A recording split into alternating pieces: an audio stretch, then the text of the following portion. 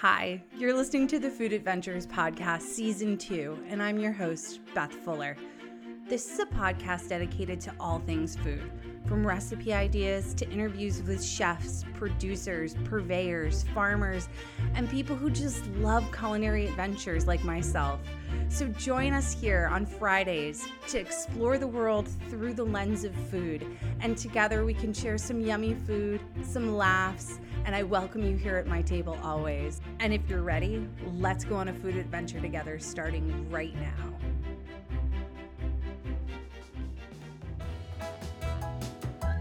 Hey everyone, you're listening to the Food Adventures Podcast. I'm your host, Beth Fuller, and this is episode 6, season 2. If you're new to the podcast, thanks for being here. If you've been here a while, what am I going to say?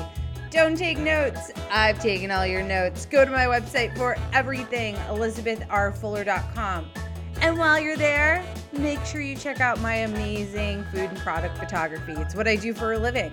So if you're a brand or a person who has a brand or anything for that matter, and you need photos, I am your gal. Shoot me an email. You've got questions for the podcast. If you want to be on the podcast, you need culinary sleuthing of any kind, shoot me an email. Let's go on a food adventure at gmail.com. And of course, tag me in all of your food adventures on Instagram. I love seeing them. Let's go on a food adventure. All right, let's go on a food adventure, you guys. All right. Okay. Here we are. Another very cozy week in New England has passed. It's so fucking cold. It's so cold. I'm not going to sit here and whine about the weather. I have tried to do that already for 3 takes, and I've deleted them all. So I won't, I'll spare you. I will spare you my whining.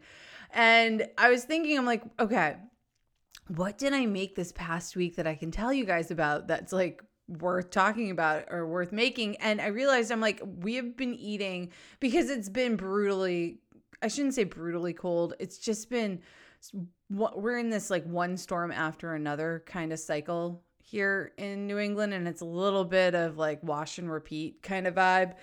So I have been making a lot of cozy things for dinner this past week. One of the all-stars was a Skinny Taste recipe. If you're not familiar with the food blog Skinny Taste, she's amazing. Her name is Gina. She has a handful of cookbooks. She started out, I don't know if she started out as like a Weight Watchers kind of gal, but she definitely has a lot of great Weight Watcher friendly recipes if you're into that. She also has like keto Whole30 recipes. She's got a ton. She's been doing this for a long, long time, and I've been a huge fan for many years. And she's got a lot of great cookbooks with a lot of great recipes in them. So highly recommend her. And they're pretty straightforward, not too complicated kind of recipes, and big payoff because they all taste damn good. So she has this one that is kind of her riff on an Italian wedding soup, but with a little bit more veggie in it. And instead of, a small pasta like a ditalini, or even like a very small elbowy pasta, whatever kind of pasta you like, as long as it's small, kind of works in Italian wedding soup. She uses, and it's turkey meatballs, sorry. She uses store-bought fresh tortellini. I found some beautiful tortellini from Whole Foods that were imported from Italy, and they had porcini mushroom in them. So I was like, one more vegetable thrown in there. Todd and I made the soup last Saturday. It was such a winner. We ate it 3 days last week. It was so, so, so good. Okay, and another recipe that I made that I thought was really, really, really good. So there's this cookbook called Simple by a woman named Diana Henry. She's from the UK. She's a very famous cookbook author. I know she does a lot for publications in and around the UK. Her recipes, the cookbook's beautiful. I know she's published a few of them. That's the one I have. And the recipes have all been really, really simple and tasty. just like promised in the title of the cookbook. Anyway, she has this beautiful, and if you are a ride or die risotto fan, you know, this might not be the risotto for you. I'm okay to switch my risotto up. So this one is like almost a breakfast risotto, sort of. Stay with me here. It's a Parmesan risotto with not a ton of parm in it. And it has bacon lardon and a like poached egg on top. Oh, it was so good. It was so good. And I mean, your girl loves a poached egg, so there's that. But then the risotto itself, it was just really, really tasty. The whole dish wasn't overly filling. I made a simple salad on the side with it as well. It was unbelievably good. And with risotto, I mean, there's a few tricks and keys to making a really good risotto. Time is one of them. Patience. Getting either arborio rice or I'm going to pronounce it wrong. It begins with a C. It's like carnali rice. Canali rice. I can't pronounce it. I'll put both in the show notes. If you can get the one that starts with a C, again, I'll put it in the show notes. I recommend that over arborio. So just saying. Always, when you make risotto, always have your broth that you're putting in very slowly, one ladle at a time, into your risotto, really ripping hot. So you're going to have that in a pot on the stove next to the risotto you're making. And the other thing that my friend Marissa taught me was when you initially, after you saute whatever aromatics are going in the risotto, say it's like an onion, if you're putting some shallot in, whatever, with the butter and oil, then you put the rice in, get that all, sorry, I just hit the mic, get that like all coated with the butter and oil and the garlic or shallots or onion or whatever you're sauteing, and like stir it, keep stirring it, and it's going to start turning from this like translucent-y color to more white. And then you start ladling in the broth, literally maybe a quarter cup, a third of a cup, however big your ladle is, one ladle of like boiling hot broth at a time, just until it gets absorbed into the rice, and then another one. And you just keep going real slowly. It's a labor of love, but it's not, I mean, anyone on Top Chef who makes this 99% of the time goes home. So if you're in a cooking competition, I would not make risotto. But that said, this was a really, really, really good, really easy recipe. Todd and I are not eating a ton of cheese right now. And so it was a great way to like get some big, like bold, cheesy, air quotes, flavor with the parm, but not putting a ton in because a little goes a long way. And the stock I used, you could use vegetable stock. You could use whatever. I just used a chicken stock that I had on hand, and it came out so, so, so good. I will add both of those recipes to the show notes, but we're not here to talk about that. We're actually talking about something else today. This is our part 2 of the conversation from last week with Carl. So hold on one second. Let's get that fun music going. Oh, okay. That's so much better. Gotta have the music, right? Yeah. So in case you missed last week's intro, which I really don't think you did, but just in case, we have a part 2 of our 2-parter conversation with my friend Carl from the UK.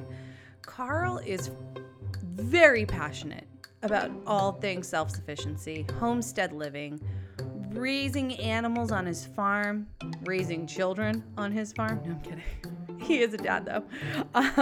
About growing his own food, foraging for many things other than just mushrooms, which we'll get into, and so much more. So please welcome back to the podcast, Carl from the Self-Sufficiency Hub podcast. So would you say that you guys eat, what would the split be? Like 80% of everything you produce and maybe 20% you supplement from the market, or is it more like, is it like 90-10? No, I would say it's probably around 80-20, maybe 75-25. That's amazing. Because but there's things like, tomatoes that we do grow ourselves. We got hit really bad with blight this year. So we basically, I think we managed to harvest like 1 carrier bag. So we've bought an awful lot of tomatoes, tinned tomatoes, because we don't want to suddenly not be able to eat Italian food or whatever it might be. So, we're evangelical a little bit about doing it and trying it, but I'm not evangelical about having to, I did a podcast episode once called Hair Shirts and Takeaways. And it was to say, sometimes we have a takeaway and I don't want anyone to think we don't.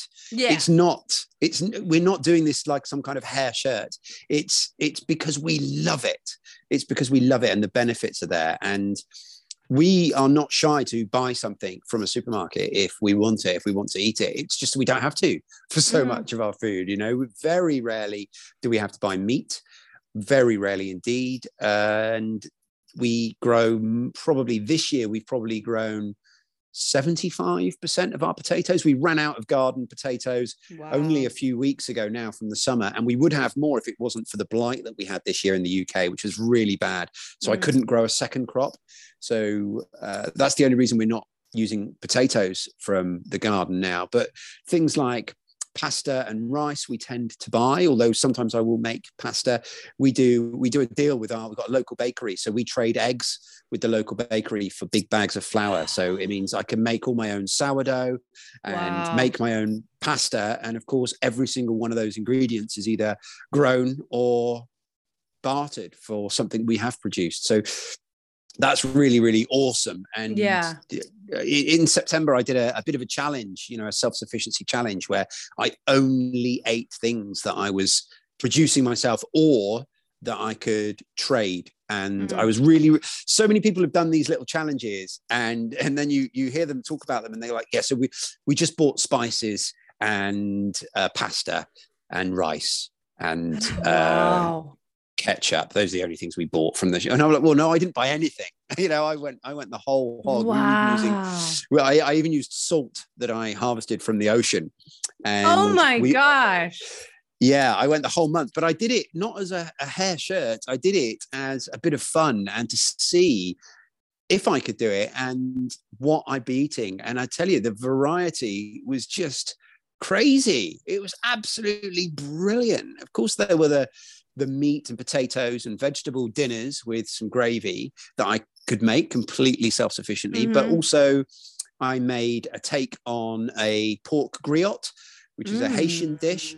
Are you familiar with the dish? I'm salivating thinking about it. I love it. But of course, we didn't have any citrus. So instead of that, we substituted pear juice from pears from our tree. And for the acid, I used a rhubarb reduction, which just worked phenomenally well. And I have to say, it's as good as any pork griot I've ever eaten. Another night I had crayfish, spinach and goat's cheese ravioli. It was all made myself, Oh my gosh. And this is when I was really testing myself. This is when I wasn't allowed to reach for anything, not even pepper or cumin or anything. Yeah. And even so, I had all these amazing dishes throughout that month. So,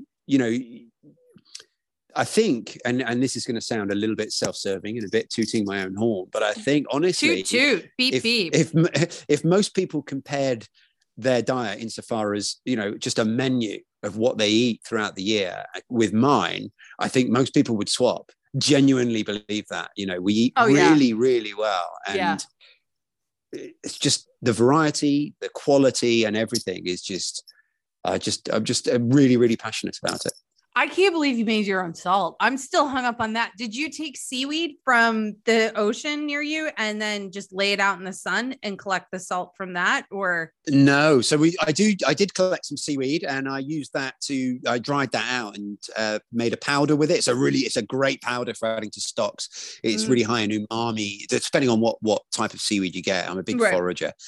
But for the salt, you literally, you want to make sure you're getting, anyone can do this. It's a great project if you've got kids and you live near the coast. Make sure you're accessing a clean piece of coast. I don't know what the process looks like for finding that out over there in the US, but here in the UK, we've got pretty tight regulations, and you can just find out what the quality of the water is in every area of our coast. So go to a decent, high quality water area and just harvest some water, and then strain it through a cheesecloth or a muslin or something really, really fine to strain all the grit out, and then just boil it.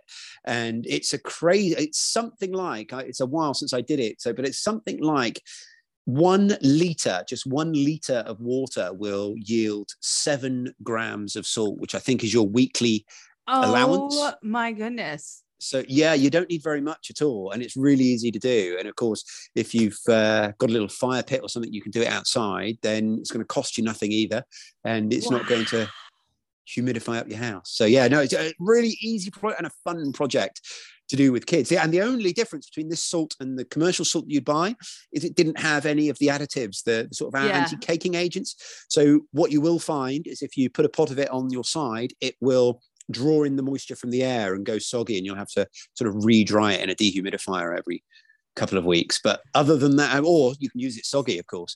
But that's fascinating. Wow. Now, so we've touched on a lot of the things that you raise and have and grow, but I do know that you raise, as you mentioned at the top, animals. And you and I have talked offline about this. I have to ask, when you first started raising them, because you're not vegan, you're not raising these to be pets. They are, they're used in your daily diet. And when you first, and I'm not vegan, and if anyone is vegan, great. We have no issue with it either way. You and I are really neutral. I think we can say, like, if you want to be vegan, that's awesome. Great. If you don't, great. Was it hard not to get attached to I couldn't do it. There is absolutely no way I could raise. I couldn't do it. I know myself. I cried. I watched the new season of Queer Eye for the it's not called the Queer Eye for the Straight Guy anymore, but it's called Queer Eye. It's out on Netflix, and I was watching an episode yesterday, and they went to this farm in Austin, and this woman saves all of these abused, abandoned animals, and I started crying just like as she's hugging a pig. Like, I couldn't. There's no way. Like, how do you not name them? How do you not get attached? Well, okay, so there's a lot to unpack there. Yeah. And, I think the first thing I will just quickly just go on record and just share my thoughts on veganism, because I think that's important. I personally think that if you are a vegan and you are a vegan for ecological reasons or for ethical reasons, I think that is really, really firm ground to be stood on. And I salute you. And I think that is fantastic. I personally choose not to be a vegan, but I also believe that the ground that I'm stood on is also very, very firm ethically and morally. And I'm more than happy to explain that in some depth, maybe in a bit.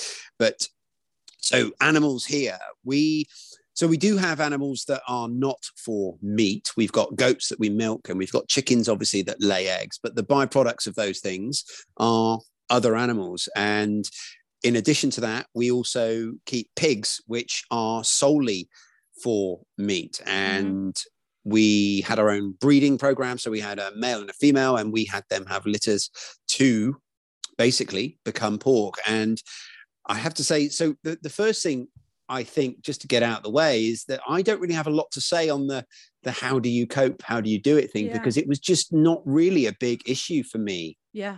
And I don't know why.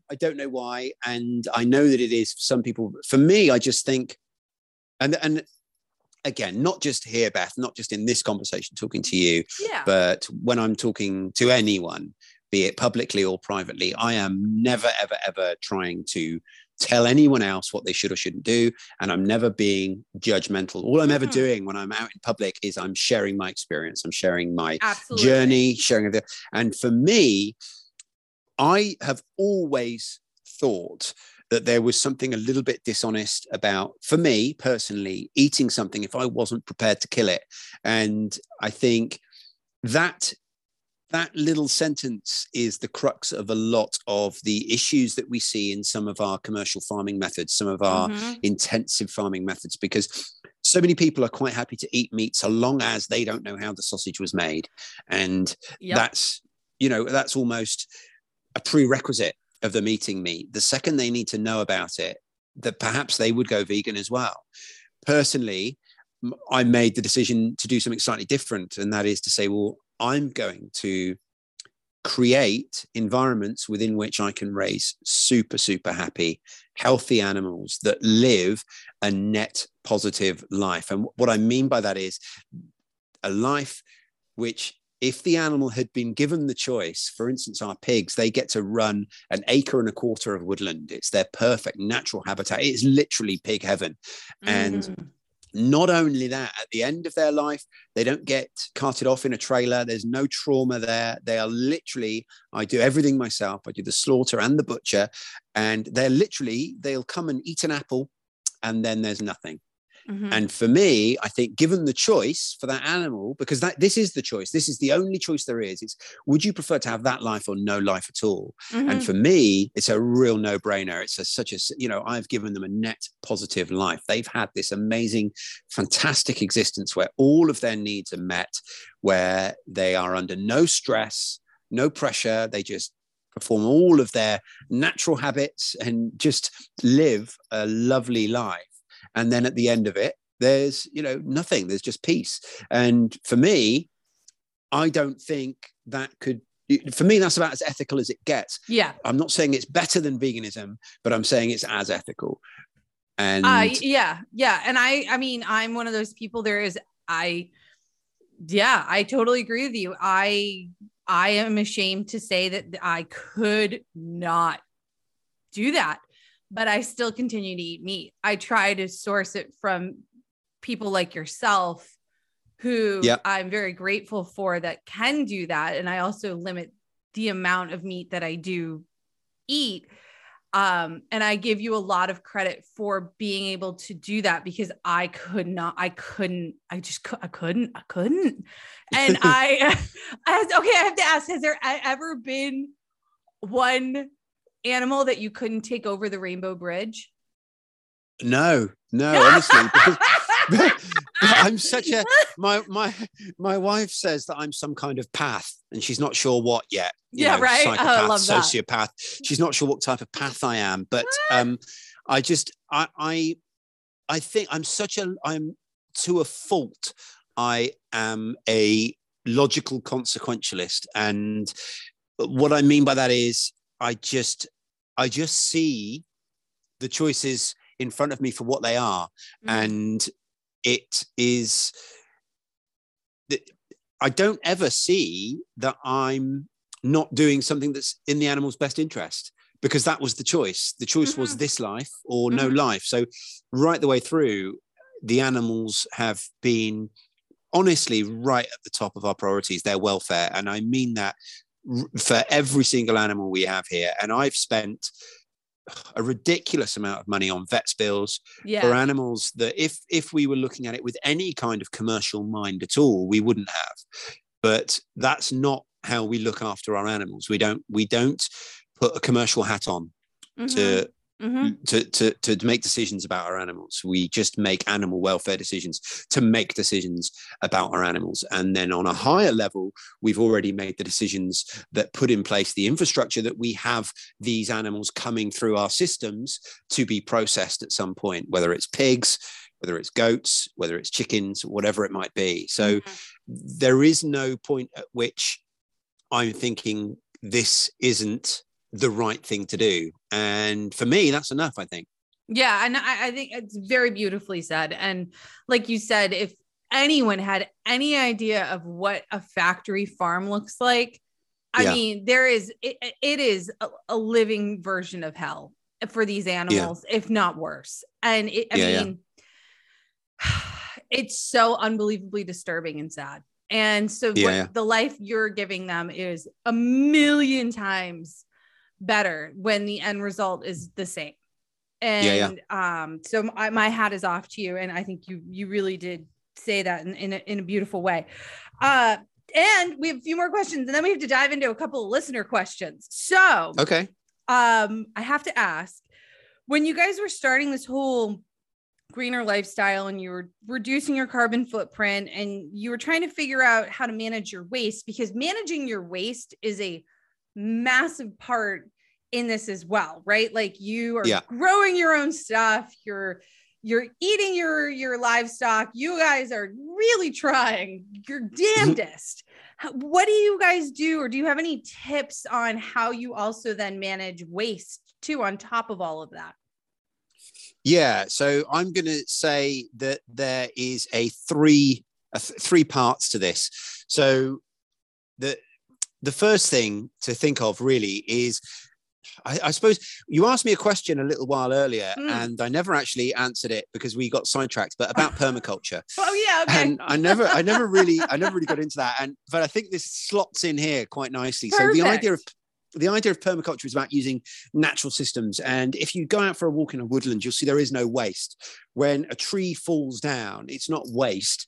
It is going to be decomposed by fungi and become effectively compost. It's also going to be a habitat for other things. Lots of things serve multiple purposes. So permaculture is all about learning from the natural cycles and using nature's abundance. And rather than us coming in and sort of digging everything up and saying, and imposing our will on a space and saying, this is what you will be, it's more working with it and giving gentle nudges that over time just create compound effects that give you more and more and more and more abundance year on year. It's about working with the water cycle. It's about working with the weather, working with the natural patterns, working with the animals that visit your space. So if you have a problem, we're told in permaculture that the problem is also the solution. So if you have too many of something, then what is the solution to that is to find a use for them. And permaculture, it's far too encompassing for me to kind of sum it up in a minute or two. But for instance, you spoke earlier about how you ripped out your tomatillo plants and then you tilled the ground and what have you. Well, in permaculture, we would certainly shy away from tilling because there's something called the soil food web, which is this web of organisms below the ground. It's mycorrhizal fungi and it's nematodes and bacteria and all these things that work in symbiosis with your plants. So none of these animals and the fungi, they can't photosynthesize. They can't do that. They rely on the plants to photosynthesize and deliver sugars, which they then tap into in the roots. And in return, they deliver nutrients to your soil and to your plants. And they also break down things and help build your soil health. So another way that they work is mycorrhizal fungi. So basically there are massive organisms under the ground of fungi which can stretch for miles, and they will literally tap into the roots of plants and derive the sugars that they need from the plants. And in return, they can actually sense a deficit in nutrients in a certain plant, and they can sense a surplus in that same nutrient in another plant, and they can deliver it like a metro system and deliver nutrients from one plant to another. It's how trees communicate with each other. And every time we break that soil down, we're forcing it to start from scratch again. And that's why we, well, most people do, but that's why we need to add fertilizer. We've never added fertilizer to our ground here, not once since we've been here. All we're doing is we're allowing the soil to do its own thing, and then we're adding. And here we go. This is number one of my three things that I said. We're adding compost every year. So every year we've got those waste products, be it your tomatillo plants, be it your kitchen waste, be it the peelings off your vegetables, be it the bedding from your animals if you're keeping chickens, be it the waste products from those animals. That's all going into our compost heap. And then every year, usually in the spring, we'll add a layer of compost over the top of our whole bed. And that's what we're planting.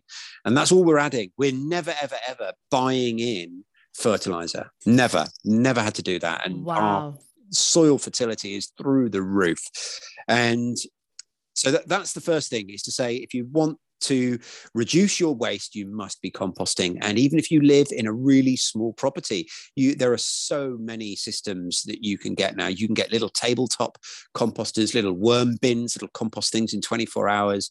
There's a solution for you wherever you live, however you live. There's a solution for you. And if you're lucky enough, here in the UK, it's countrywide. I'm not sure. I think it varies state to state out there. Perhaps you'll let me know. But I think state by state it might vary. But they will collect your garden waste and your food kitchen waste, and that will all now go and be composted, which you can then buy back for your garden. Or of course you can just do it yourself and not pay someone to take away your waste and then pay to have it brought back. That's right. So that's the first thing. Secondly, animals. So if you've got chickens, dogs, pigs, whatever you've got, you know, they're a great use of spare food, of leftover food. So there's no such thing as food waste here. And then the final arm, really, if you want to reduce your waste, is you don't reduce your waste at the bin. You don't reduce your waste at the recycling center. You reduce your waste at your purchasing point by making the sensible decisions there. That's how you really reduce your waste, because we try, and again, this is permaculture thinking, we try to create as many closed systems as possible. So whenever we eat food, it passes through our body, we pass it, and then we flush it away down the toilet. Well, that's energy that we're flushing away, and we will have to bring something in to replace that, whether we're capturing energy from the sun in photosynthesis of our plants, or whether we're buying food from the supermarket. But of course, what you could do is you could build a compost toilet, and you could reuse all of that energy. And the same goes for all of our systems. Whenever we bring anything in to our property, we're trying to bring in things that are going to add energy to our system. So things that come in paper or cardboard packaging, that's fine, because that's just compost. That's going to feed my soil. That's not a waste product. But if it's coming in plastic, then that's something that is going to have to go to waste. So that, I think, is how we look at waste, is just the idea of trying to create these closed systems. And the same would go with water. You know, every time you flush water down the sink and you don't reuse it, that's water that you then need to bring into your house again. Whereas if you can capture grey water, use it for watering your plants or washing your car, then that's less waste. It's less that's going down the sink ultimately. So just by thinking of everything we do as a closed system and thinking, are you bringing something into that system that isn't going to work within it, whether that's the packaging on your toothpaste or whatever it might be, then what you're doing is you're effectively buying waste. So we just try and reduce that as much as we can. That is fascinating. That is absolutely fascinating. And it's making me second guess things I'm staring at, even in the room that I'm in, that I'm like, oh, there has to be a better way for some of the things that I've purchased. Yeah, for sure. Yeah, that's awesome. It's really making me think. All right, let's dive into a couple of listener questions. Yeah. So Jonathan from Instagram writes, I've always wanted to learn how to forage mushrooms, cook with them, and not die. Jonathan, I hear you. How did you learn how to do this? And do you have any tips for a newbie who wants to get into it? Yeah, 100% I do. So and not die. They can't die because one bad mushroom, Carl. And one bad Instagram comment, and it all comes tumbling down. So what I would say. So we'll take some broad strokes. First of all, there are tens of thousands of species of mushroom. Yep. There are tens of thousands of species of really rare mushrooms. Every time I go out foraging, chances are I'm going to find a really rare mushroom that I won't have found before. Many of these we can't tell apart without microscopy, without using a microscope or some other kind of lab equipment. So if you go out and the first mushroom you see, you stop and try to identify, you're on a hiding to nothing. You can't come at it that way. There's just too many. Forget it. Okay. So that's the first thing. That's the first broad stroke. Stop trying to identify every mushroom you see, because that's the first thing. Second thing is, just like any type of foraging that we do, whether it's plants or mushrooms, you need to think about habitat and you need to think about season. So mushrooms generally will have a season, and they're all different types of mushrooms will grow at different types of year. This is a great time of year right now to be foraging for velvet shanks here in the UK and for oyster mushrooms. Both of them are great winter mushrooms. So just because it's winter, you know, at any time of year, there are mushrooms out there. But of course, we do think about autumn being the most prevalent.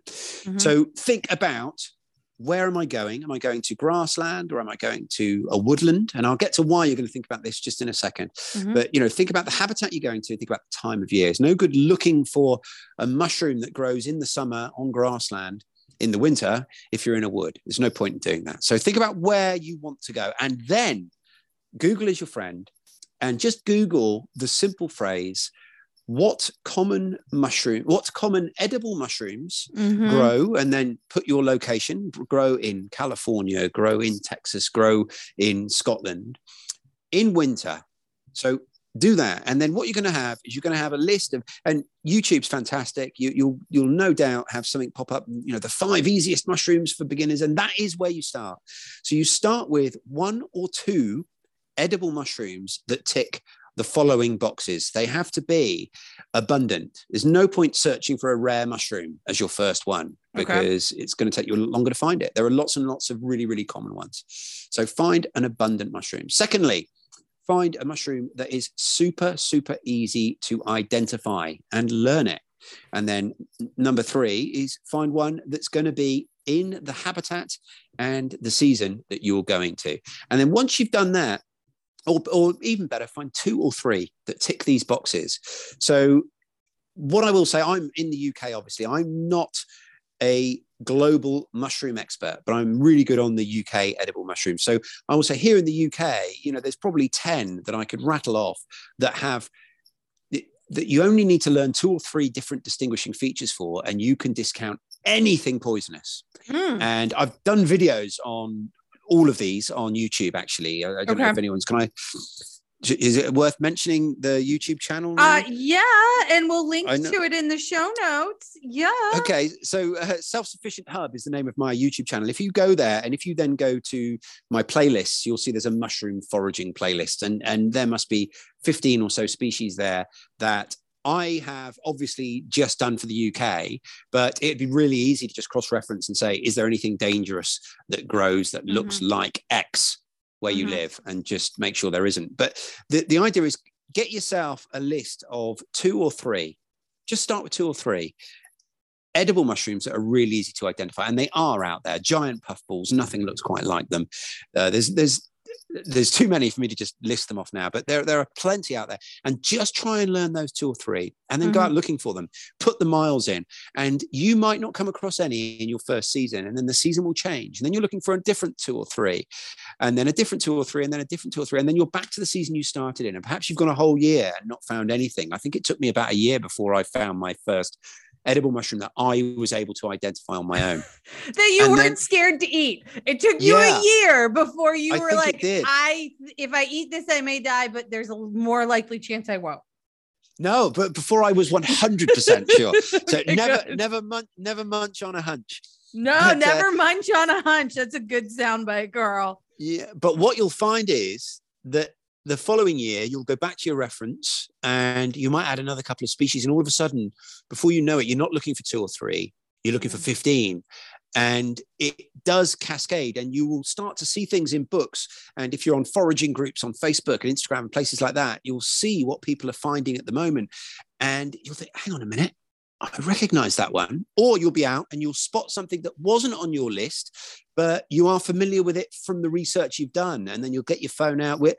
You are in such a privileged position these days to be able to learn these things, because when I was learning, there was like 2 books. Yeah. That's it. That's all there was.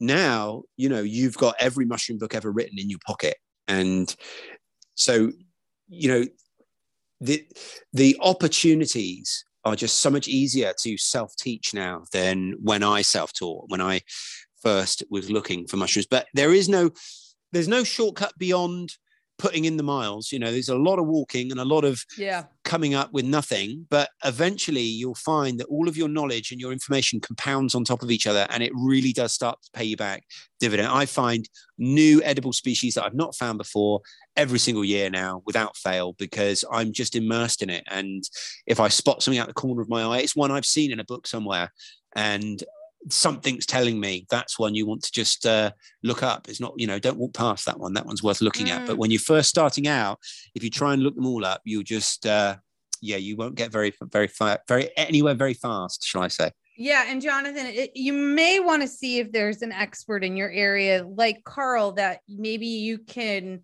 contact and throw some coin at, and you and that expert could go for a walk in the woods together as a newbie, because there's no substitute. There's no substitute. I lead foraging walks, and I see people come on with absolutely no knowledge whatsoever, and they leave where I was after doing it for 2 years. Exactly. There's no substitute. It's a small investment in a learning experience that most likely will not result in an ER trip. So I think that is a wise investment, Jonathan. All right. Amber in New York City writes, and this is a good question because we just talked about it a few minutes ago and we'll circle back to it.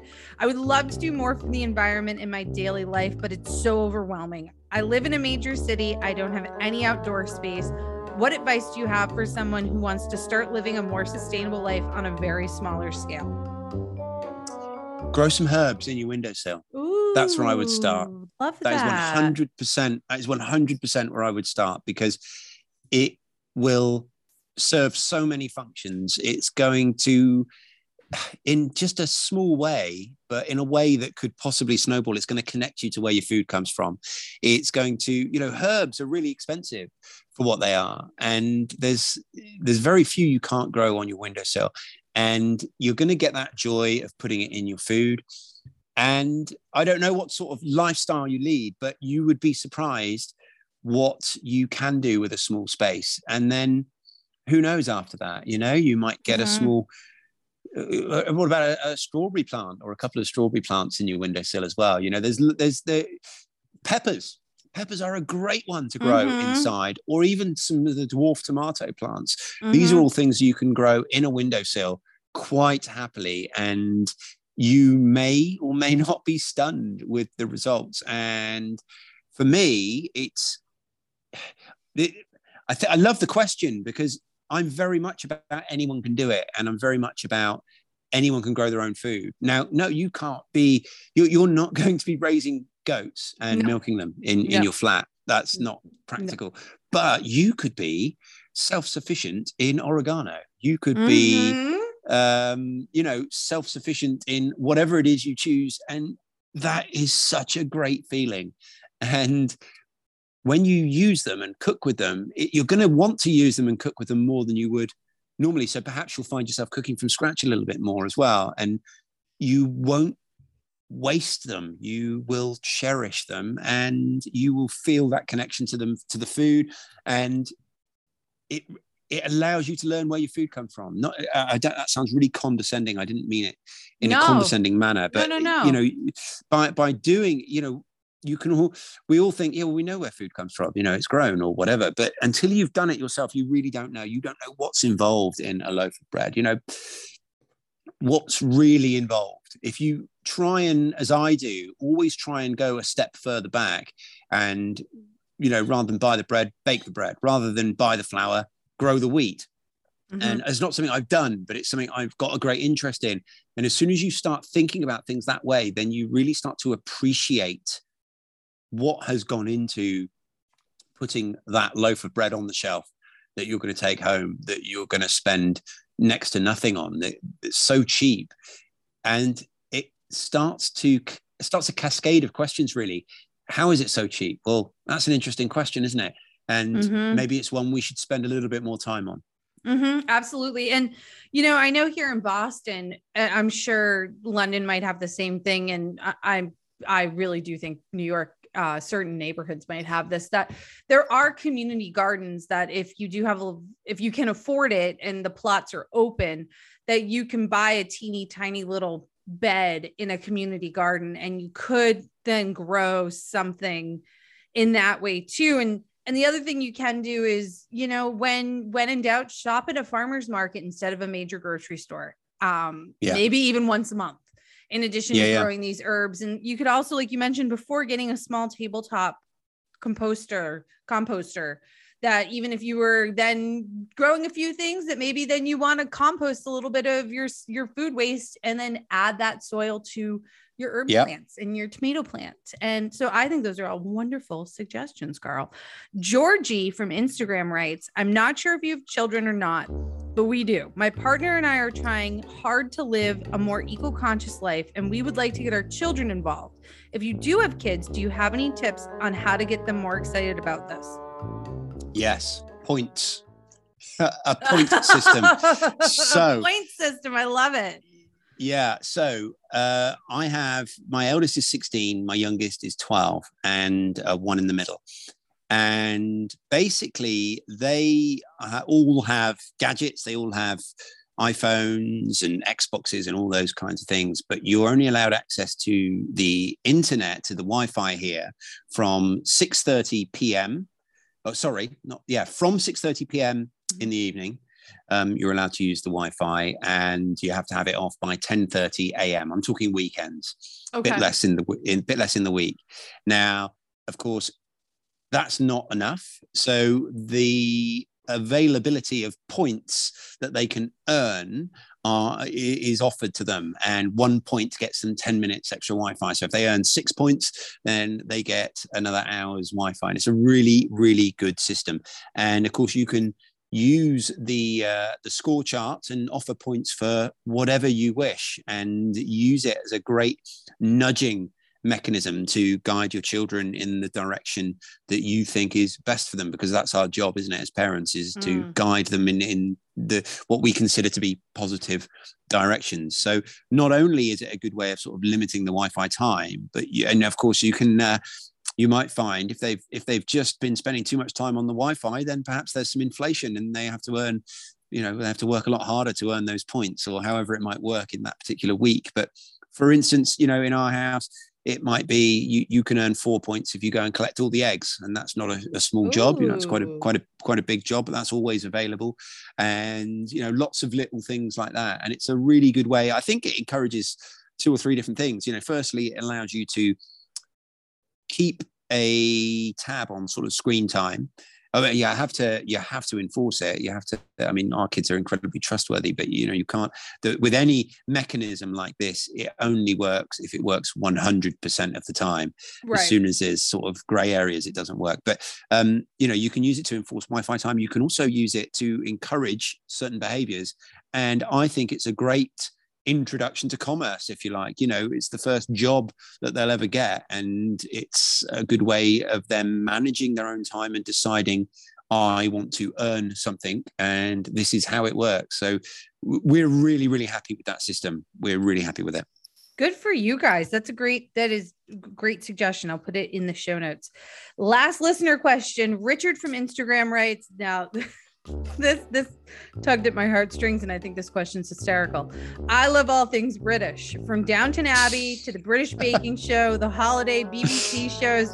I can keep going on. It's a long list, and I'm afraid it all involves TV. I have always wanted to come to the UK and visit. I'm not really a big fan of large cities, so I was thinking about planning a trip to the English countryside, but honestly, I don't know where to start. I know this question has absolutely nothing to do with sustainability, but do you have any thoughts on places someone should visit when they want to see the picturesque English countryside? Yeah. You're really spoiled for choice, because anywhere outside the cities and towns, I could list places. That the Peak District is stunning. North Wales, Snowdonia is stunning. Cornwall is stunning. But then so are every rural area is really, really attractive, because we've got that beautiful mix of, because we're an island, because we're so densely populated, it means that all of our rural areas, none of them are vast expanses of thousands of acres of fields, or rather 1,000-acre field. They are all little tiny villages with streams and things, and it's you can't really go wrong, I have to say. No, I agree with you. I was going to suggest Cornwall and North Wales as well. I mean, and once I would do a week in the English countryside, and then I would do a week up in Scotland as well, because you're right there. Why not see both? I think both are very beautiful and both are very unique. And again, you're right there. If you're already making the flight over the pond, just go see both. But yeah, I couldn't agree more. And I will put all those in the show notes. All right. Last few questions. So I ask everyone, what are you making currently at home right now? Oh, wow. I know. Right. Does it have to be food? No, it can be whatever you want it to be. Okay. Well, at the moment, I am making some clay. I foraged some clay from a rock slide at the coast 2 days ago, and I brought some home. Never done it before. So I've got a load of clay outside in a bucket of water that I'm soaking and gradually breaking up. And then you pass that. I've never done it before, but you pass it through a successionally smaller series of filters, basically, to get like a slurry, dry it out, and then I'll have clay that I can actually make pots with. So I'm doing that as a bit of an experiment. Do you know somebody with a kiln? No. Okay. Hey, that'll be step 2, buddy. Down the line. Yeah. Okay. Awesome. I used to do pottery a lifetime ago. I took a few classes in it and I absolutely love it. It's, again, a very meditative experience, and I can see you falling head over heels in love with this because it's meditative. You get your hands dirty. I mean, it's really going to check a lot of your boxes, Carl. I think This is a really good thing for you. Okay. And is there something new that you've eaten recently that you've totally fallen in love with? Oh, goodness me. If the answer is no, that's fine too. I mean, but I have a feeling there might be something that you've eaten that you were like, oh my God, how did this not be in my life more or sooner? Well, I don't know. I think I've had such a varied diet for such a long time. I'm struggling to think of anything. Oh no, I've got it. Yeah, parsnips and flour. Parsnips coated in flour for Christmas dinner, rather than just, I don't know. Do you eat parsnips out there with your Christmas dinner? Yeah. So just parboil them and then coat them in flour and put some herbs and spices, whatever you want in the flour, but coat them in flour after you've just parboiled them, then in the oven. And parsnips have gone from something that I eat because they're on the plate, to something I look forward to. And they're just amazing that way. And it's so crispy and beautiful. Ooh, I love that. All right. I'm totally going to do that. So now promote yourself. How can people find you? How can they get a hold of you? Talk about your YouTube channel, your podcast, your website. Ooh. Hear it all. Okie dokie.